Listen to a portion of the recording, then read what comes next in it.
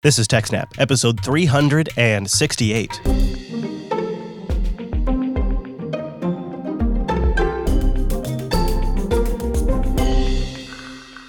Welcome to TechSNAP, Jupiter Broadcasting's weekly systems network and administration podcast. We recorded this episode on May 15th, 2018. It is brought to you by our three great sponsors, iX Systems, Ting, and DigitalOcean. I'll tell you more about those as the show goes on. My name is Chris, and joining me every single week is my co-host, the technician, the engineer, and the teacher. It's Mr. Payne, Mr. Wes Payne. Hello, Chris. Hello, Wes. This week was the kind of week that TechSNAP was built for, so let's just get right into it and start with our warm-up story this week. And it's a story that takes us back to 1971, the HP 35, when HP had to go from the enterprise market to the consumer electronics market. They essentially cracked the market in this story, and it's the origin story of all of our gadgets and devices today, and it wouldn't have been possible without a big, old, traditional enterprise company. Sometime in late 1971, Peter Nelson from HP's Corporate Relations Department enlisted Karen Cambria from the Automatic Measurement Division to pose with their new electronic device, a scientific calculator they named the HP 35. Now, HP didn't typically employ beautiful models, even if they were already employees, to sell their products. For their typical customers, corporations, hospitals, educational institutions, and government agencies, technical ads in trade journals or displays at trade shows were always more than sufficient. But for their new calculator, it was clear they were going to have to try something different. The economic downturn of the early 1970s meant that their normal customers weren't buying new electronic equipment. And to make matters worse, a market research study concluded that, regardless of the economy, very few would buy what was seen as an expensive slide rule replacement. So HP's marketing department decided to do something it had never done before.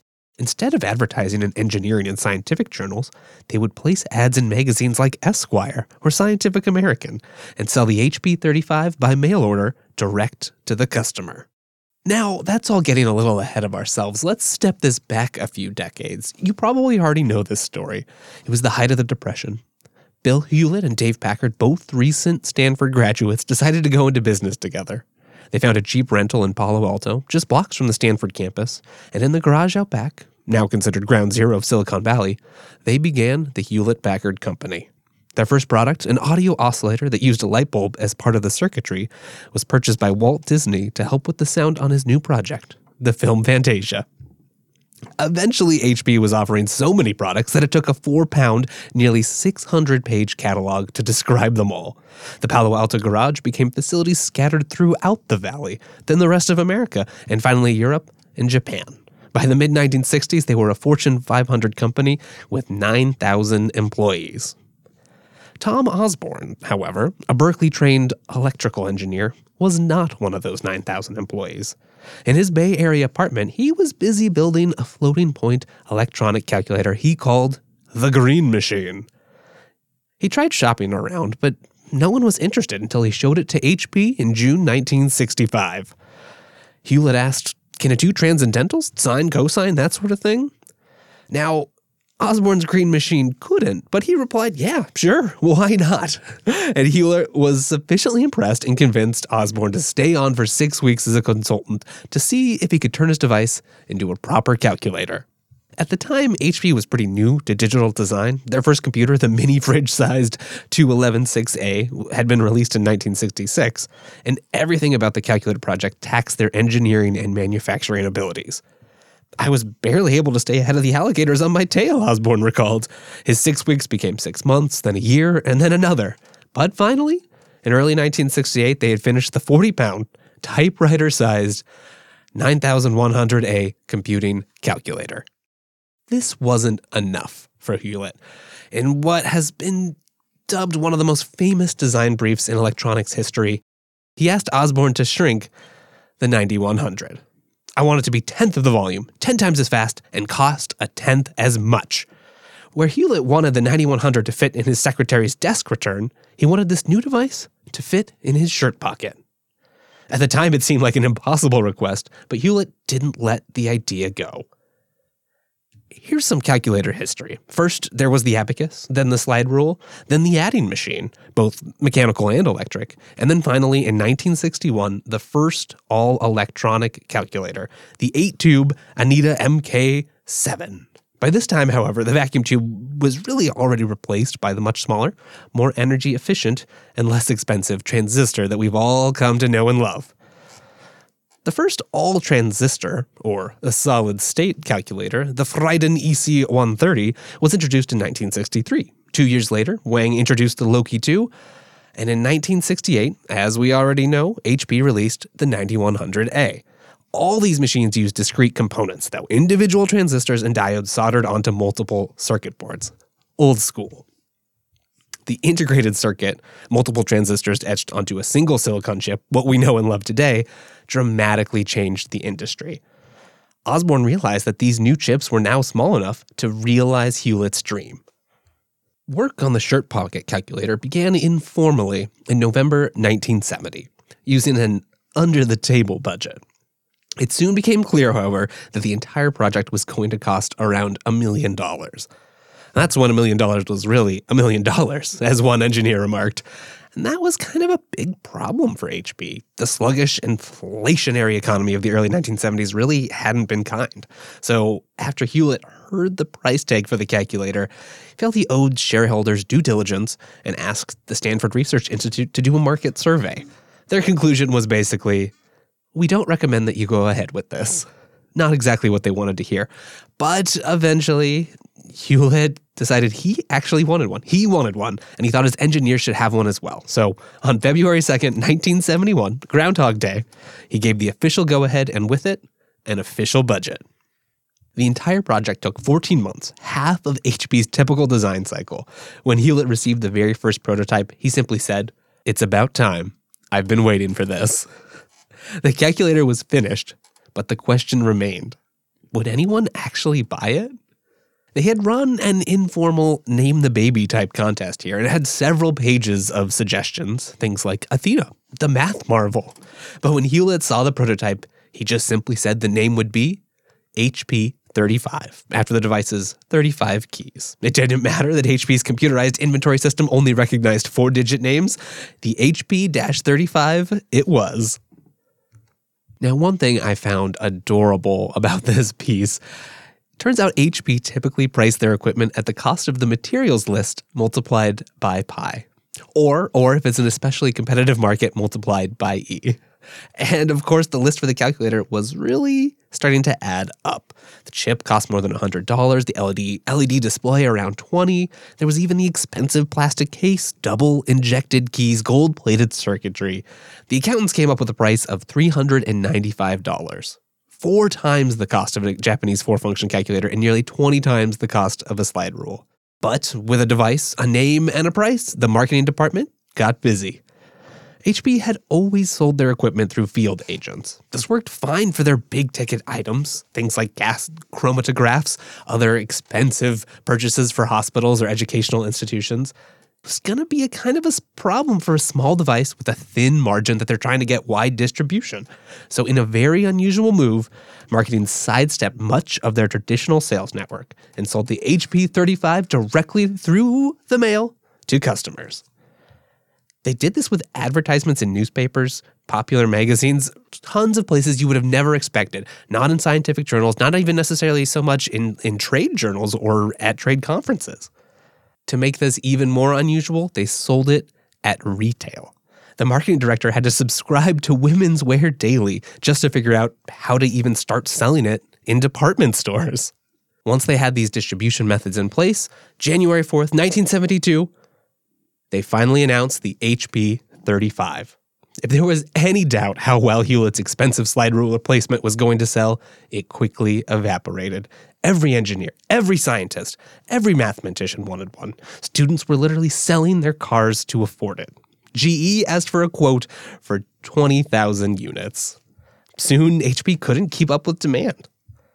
All in all, 100,000 HP 35s were sold in the first year, which accounted for more than half the company's total profits, and nearly 350,000 were sold over a 3-year lifespan. Now, of course, we've left out a few things from the excellent article Go find out more in the show notes, techsnap.system/368. This really is the origin of the consumer electronics market, and it isn't lost on me that the cell phones that we carry in our pocket may owe a debt of gratitude towards the HP 35 and the way they pioneered selling electronics to the consumer market, because before then it was through thick catalogs that HP sold to existing customers, and this really changed the entire game. If you looked at any of the news or announcements out of Microsoft Build recently, it was all about Azure. Put everything up in the cloud. On-premises versus in the cloud is becoming a bigger and bigger debate. And there's a really great talk that we'll have linked in the show notes that got Wes and I talking about a problem that he's dealing with every single day, and it was something that Mike and I on Coda Radio were just discussing. The cost of putting infrastructure up in the cloud versus building out a large on-premises system, or perhaps a hybrid of both. And I loved this guy's take on it because he really ran some numbers, tried to figure out the cost-benefit analysis of, say, doing a large Kubernetes cluster on premises. And you played around with this too, right? Yeah. I think it's a fairly common question, especially if you already have on-premise infrastructure. Maybe you've played around with Kubernetes. Maybe you're working with a team of developers who are used to it already, like the rich abstractions it provides for running services, especially in, maybe if you're using it in the cloud, you want to extend it to your on-premises infrastructure, or you're just wondering where you should start out and you're more familiar with on-premises infrastructure. It's going to be a lot simpler in the cloud, especially if you're running like a managed service. But once you have that, maybe you have latency concerns, maybe you have storage concerns where it just makes more sense to do something locally, especially if you already have experience. I've found that the question is getting harder and harder to answer. The first few times it seemed obvious, but this was a couple of years ago. But now after watching Google I/O and Microsoft Build and Red Hat Summit, I come away going, it's a much more complicated question, and the cloud options are getting much more complicated, and it takes a considerable amount of time just to get some of those things set up now, which used to be the big promise. Oh, just go throw it online and it'll be up and running and you have new infrastructure that's ready to deploy whatever you want. The reality is, though, it takes a lot of engineer time to set that up correctly because it's becoming very complex. Yes, definitely. And that's why I thought this talk was just great. It was at KubeCon by Dmytro Dydchuk. He works for Pax Automa. And it really just lays into... it's not a 200-page report. It's not going to be everything you need, but it can give you an idea at the outset of what does it actually take to take a traditional infrastructure design data center and lift it up to something like platform as a service, or at least infrastructure as a service, where you can run Kubernetes, where you have this set of APIs you can work with, and you don't have to think about provisioning storage for an individual machine or managing a bunch of DNS and static IP addresses. Instead, you're talking about, making services and managing pods. And if you're just starting out, or, if you're not that familiar with running a data center, or you're not that familiar with Kubernetes, or both, there's a lot of things to consider. Things like servers, network fabrics.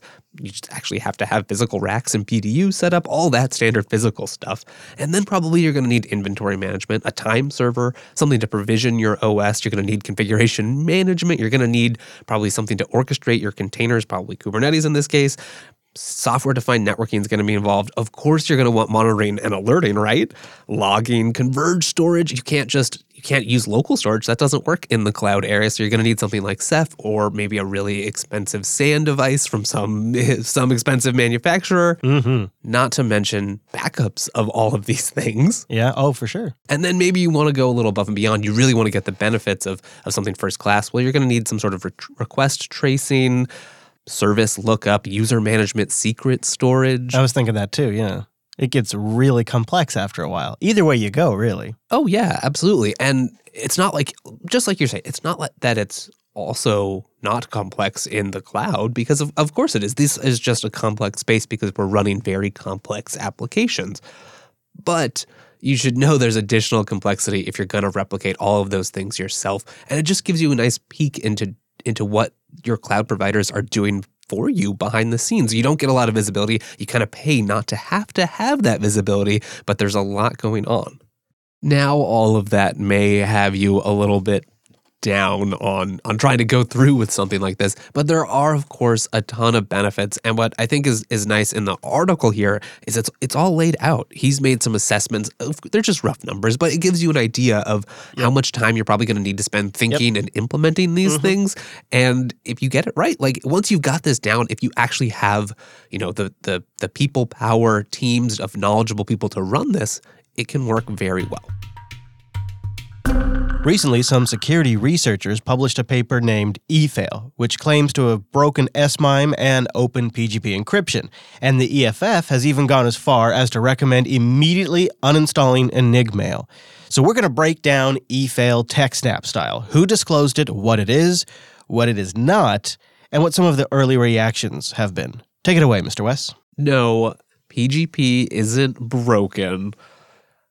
EFail is research by a team of Danish and German researchers, which really identifies some flaws in the implementation of open email encryption standards. And when configured in the way that a lot of common clients are, complete exfiltration of decrypted data is possible. Right, so it's not actually a flaw in OpenPGP or SMIME, as it's been reported almost everywhere. Right. Really, it's problems in the implementations of particular email clients. Obviously, encryption is incredibly complicated and important to get right. What's happened here is that the settings, some of the default behaviors, some of the default interactions in these email clients really are not secure and can allow, given a dedicated attacker, complete exfiltration of encrypted data. My understanding, though, is it has to be fairly targeted. In a sense, you have to almost be fully aware of what their capabilities are and what maybe even email client they're using. Is that true? Not necessarily the email client, although you would need to know that it's one of the email clients that implements this behavior. And really the problem becomes this integration. If you simply receive encrypted email, extract the encrypted content, and then decrypt it with, let's say, GPG on the command line by yourself, you're not affected by this at all. Keep doing that and you'll be fine.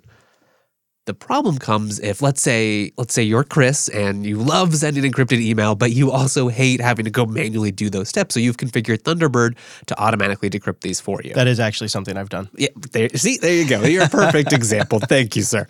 I'm sending you an encrypted email. Cool new stuff for the next TechSNAP. I don't want anyone else to see it. So I encrypt it on my side, send it to you. Normally, right, you'll receive the email. Thunderbird works its magic. If you've already got your keys loaded and everything, then poof, you can read my message, no trouble. But let's say there's some competitor show out there. They really want to see what's in that document. If they are able to somehow intercept my email to you, well, they won't, unless they've actually stolen your key, they won't be able to read that message. Of course, they'd like to. What EFail allows, if you're using a vulnerable client, it sounds like maybe you are, there's actually sort of two different attacks, maybe three if you want to get technical. But the basic idea is they can construct a wrapper message around that encrypted text, send it to you, and then if your email client, let's say, has HTML enabled and they've wrapped that in, one example is just a simple HTML image tag, they can set it up so that it's a broken up image tag with the start at the start of the encrypted text and the end at the end in such a way that the source of the image is actually formed into a URL. And so once your client tries to render that image after decrypting the content, the entire decrypted content gets sent to whatever URL is configured. So if I had just listened to my old man tendencies and left HTML emails off completely in Thunderbird, even though I have a vulnerable configuration, if I was sticking to plain text, this wouldn't have been a problem for me.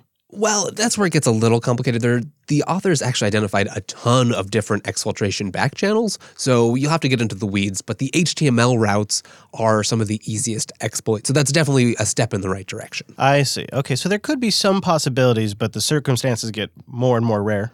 Exactly. So to your earlier point, yes, it does require somewhat of a targeted attack, right? There does need to be some sort of man in the middle or an interception, or maybe it's just someone who has taken over an email server. For your day-to-day emails, maybe not a huge concern, but obviously if you're taking the trouble to encrypt them, something like this could be a real threat. The scheme I've just described is an example of the direct exfiltration attack, and really it's just something it's behavior that the client sides end up needing to fix, because There's just, if someone can intercept your email and send these specially crafted and modified messages, that default user interaction, especially with rich HTML or any of the other back channels, this is just going to be a danger that we have to deal with. There's also a second attack, which the authors have dubbed the CBC/CFB gadget attack. And basically the idea is this. Really, it's sort of two different attacks. One of them is an attack on OpenPGP, and the other is an attack on SMIME. And the idea with both is the particular encryption schemes chosen by those specifications and used by these clients can allow an attacker, if they know enough about the plain text that's been encrypted, and let's say they know enough of maybe there's a header or some sort of standardized piece of plain text in there, they can actually, due to some weaknesses in the scheme, precisely modify that plain text. So in this case, they're able to cleverly craft up, basically just modify the encrypted text because they know some of the plain text in such a way to add that same image tag inside the encrypted text. So you don't even see anything wrapping or suspicious in the email. You just get a different blob of encrypted text. Once it's automatically decrypted, boom, that image tag appears in the decrypted text, and then all that plain text is sent in the exact same way. That happens without the user even realizing. If you've configured it automatically, yeah. A key difference between the attacks is that if you're just following, for example, the SMIME standard as a client implementer, then you're probably vulnerable to this. And each vendor may, especially because it's inside the encrypted text, so you may need to come up with different mitigations depending on the client. It's not as easy as some of the mitigations to the first type of attack are. So in the long term, it's probably necessary to update the specifications, or at least the schemes and settings that are being used by clients. Now, one key difference here is that if you're a standards compliant SMIME client, you're probably vulnerable to this, and you may have to come up with your own unique set of mitigations that may or may not prevent the attacks. It's more difficult because the modifications are inside the ciphertext, not just wrapping the ciphertext. It's probably a lot easier to just identify here's a block of encrypted content inside an image tag. No, let's not do that. Or you could short circuit that behavior in a lot of ways. If it's inside the ciphertext, that's a lot less trivial. In the long run, it's probably necessary then to update some of the standards, or at least the choices made in the encryption schemes and parameters used by popular clients. So if you're wondering if your mail client is impacted by this, the researchers in the paper that we have linked in the show notes did list all the mail clients they tried and kind of give a good spread of which ones are affected. So you can check against that. But I guess my next question would be, Wes, is there mitigations or steps we could do now? Any recommendations to at least let us continue to use encrypted email? Because the thing I didn't really appreciate in this whole thing was the EFF's whole stop using encrypted messages, and it was a little overhyped. So what can we do now to keep using encrypted email?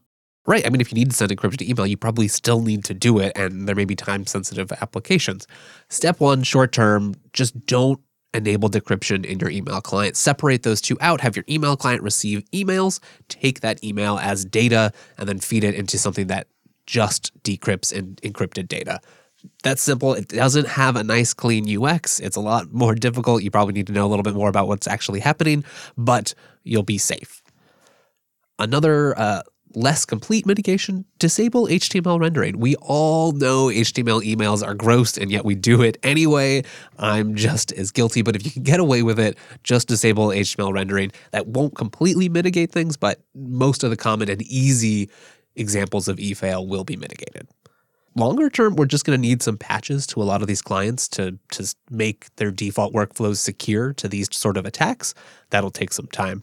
And then even longer term, hopefully we'll understand as a community what's going wrong here is what parameters need to be set, what do email clients need to do to implement these encryption schemes properly. Let's talk about the reactions for a moment, because I think they prove that classic point that encryption is hard to get right, because it's more than the math. It's all of the implementation around the math. And when you look at the coverage and the responses to the coverage, people got really fired up that this was being called a flaw in OpenPGP. Yeah, definitely. And I think that's an important clarification, at least in the OpenPGP case, is this is not a case of you running some function that the OpenPGP team or GNU PG or any of the people behind these pieces of software are saying is secure. And then it's somehow not, right? It's not a bug at that level. It's what settings and features, which pieces of encryption with what ciphers, what settings are you actually using, and are those secure? So there was a great response by the GNU PG and GPG4Win teams specifically about OpenPGP and GNU PG's involvement in this vulnerability. And they really kind of lay it out, I think, in some pretty clear terms, at least for that side. They don't comment on SMIME. That's somewhat of a separate issue in this case.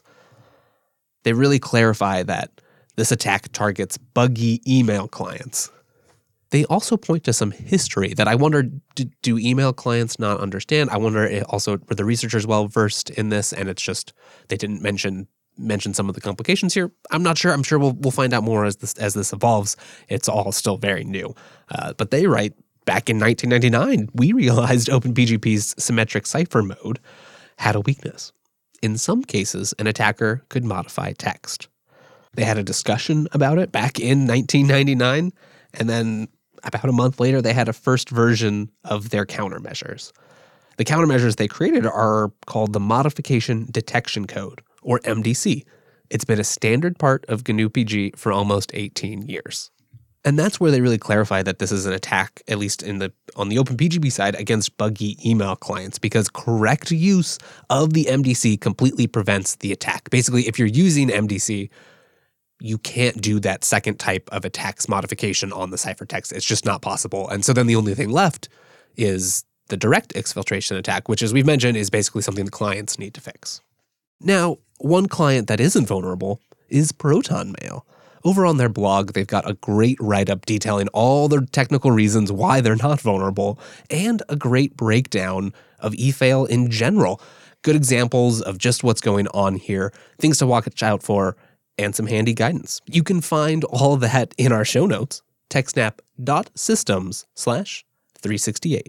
Yeah, we'll really have links to everything we've referred to this episode. This has really been our first look at EFail. I don't know if it's going to go anywhere from here, but we'll keep watching the story, and if anything significant develops, we'll cover it right here on your TechSNAP program.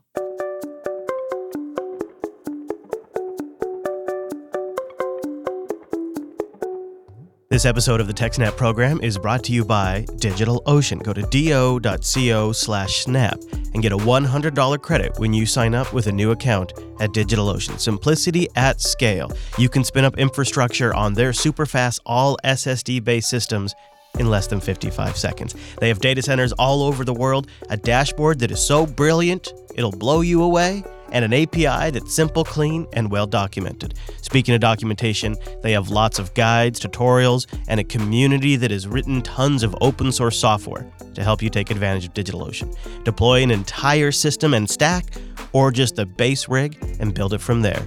do.co/snap, and try out their new flexible droplet plans. For $15, you can mix and match resources to your perfect application needs. do.co/snap. And by IX Systems.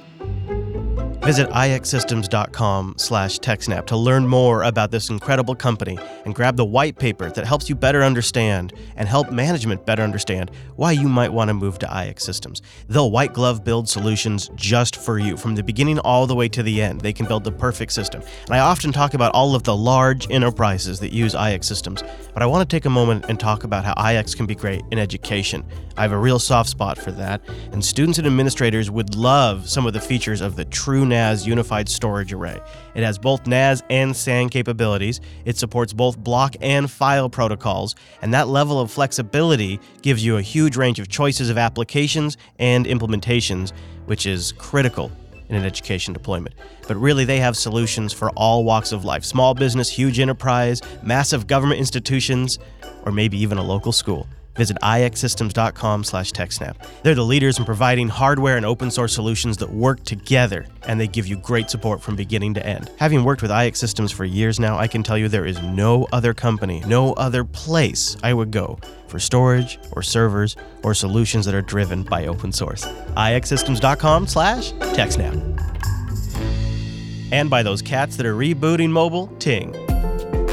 Go Go to TechSNAP.ting.com. It's smarter than unlimited. If you use less, you just pay less. The average Ting phone bill is just $23 per month. It's really simple. $6 for your line, and then your minutes, your messages, and your megabytes. However much you use, that's how much you pay. They have nationwide coverage, CDMA, and GSM, and there's no contracts. There's no lock-in, no quote-unquote agreements.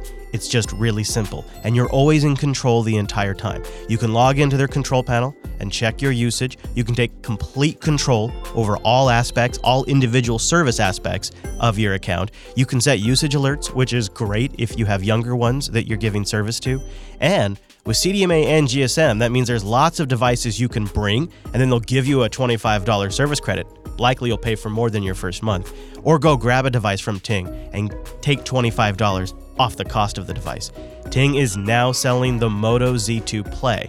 That might sound familiar. The Moto Z2 Play is the modular Moto phone that's been in the works forever. Moto mods are actually shipping. Snap-on additional cameras, batteries, there's a JBL speaker out there, and more. That's really going to get some life out of that phone, and I'm curious to see how that works. Plus, the Moto phones have a great Android experience, and you can get it directly from Ting. Just start by going to TechSNAP.ting.com. It's how mobile should be. If they were going to reboot the industry today, this is how they would have to do it, and Ting's making it happen. Go to TechSNAP.ting.com. Thank you for going to TechSNAP.systems/contact to send us all of that wonderful feedback. Or, hey, a war story, just like Eric did. He writes, I came into my current company via a boss I had previously worked with. What I didn't know was that right before I got there, he had cut a bunch of jobs as well as salaries. So the second I showed up, I was the black sheep. So then the lead sysadmins, they sort of just forgot to give me access to servers. I, of course, followed protocol at first, but it quickly became very daunting.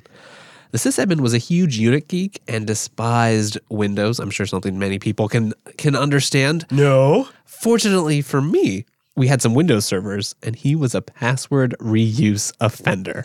So I cracked his password on an unlatched Windows box and gave myself permission to all the servers that I needed to do my job. Fast forward 1.5 years, he finally figured it out. Fortunately, by that time, my new boss and I were quite close, and I only got a slap on the wrist. When I saw this email come into our inbox, I literally had a moment where I thought this was a troll, that this was a former coworker that I had worked with that was trolling me. Really? Yeah, I worked at a place where a guy came in from a previous job. He cut a whole bunch of jobs in IT, and then he brought in from these previous jobs his best buddies. And they were the black sheep because they were not necessarily trained up. They didn't really have the same skill set. They've just replaced people you've worked with. I think I may have forgotten to give a few passwords from time to time. Whoopsie. Thankfully, there's resourceful people like Eric. Yeah. Not even that'll stop them. No, it didn't. And they just got the job done. And really, I think in the end, some of them are still working there. So they've been working there longer than I have. They kept the job. Thank you also, Eric, for writing in. That's a great story. Steve also writes in with a war story. He says, when I was doing netware adminning in the 90s, I was working with a new office fit-out that we had just finished installing, the comms room and brand new HP net servers and network gear. There was also a plumber and his apprentice working on the water-based fire suppression system. Uh-oh. I don't like where this is going. No kidding. This just took a turn. He says, to this day, no one is still exactly sure what happened, but the plumber and apprentice both went to the main shutoff valve, and when they turned on the fire suppression system, it failed and flooded the entire comms room. No. The water flowed for almost 20 minutes, and no one knew where the plumber or his apprentice were. Once we found them and had the water switched off, we began to assess the damage. The underfloor breakers had tripped early, so the damage was minimized. However, the DDS3 library was completely flooded and never worked properly again. Oh, no. The 2 HP net servers were fine. We took them apart, we let them dry out for a week, and then we fired them up, and they posted okay. Amazing. The switches also were fine. However, we did get the mains power equipment and UPSs replaced just to be safe. Yeah, I think that's reasonable. That's crazy. Wow, Steve, I can't believe you managed 20 minutes? Oh my gosh. Could you imagine how excruciatingly long Running around pulling your hair out? Where did they go? Longest 20 minutes of his life, I bet. Well, I'm not so sure about that, but at least of that job. I hope so. And they managed to save those 2 net servers and the switches, which is mind-blowing. Congratulations. That whole time of letting them dry out is like the gamble that you hope pays off. That's a great story. If you'd like to send in your story, or if you have a question or thoughts on anything, or maybe a great tool our audience should know about, please visit techsnap.system/contact and send that in to us. We love getting them. That brings us to the end of this week's program, but before we go, we've got a quick PSA for those of you in the corporate world. Cisco is announcing a rather nasty bug in part of its WebEx conferencing software. It's bug CVE 2018-0264, if you want to look it up. And it's specifically in the platform's recording player for advanced recording format, the ARF format. There's a recording aspect and a playback aspect. When you play back, a player gets automatically installed on the user's computer, and that's where things go south because there is an exploit in that player that the attacker could take advantage of. We've got information in the show notes, but also in the show notes, which might be more appealing, is since there's no known workaround right now and the patches haven't been pushed out, we'll also link you to a tool that's been created by Cisco to completely remove all WebEx stuff from your machine. All of it. Just does a complete uninstall, and you need their specialized tool, and we'll have a link to that. That sounds great. I don't think I have any WebEx installed. I just might run the tool anyway. Just to make sure it's all clean. All right, well, you can find Wes on Twitter. He's at Wes Payne. I'm at Chris LAS, and the whole network is at Jupiter Signal. And also, if you're going to be at Texas Linux Fest in Austin, Texas, June 8th through the 9th, come say hi. Let me know. Send me a tweet at Chris LAS again. I'd love to see it. You can find even more TechSNAP with our RSS feed, techsnap.systems/subscribe. Thank you so much for tuning into this week's episode of the TechSNAP program. See you next week.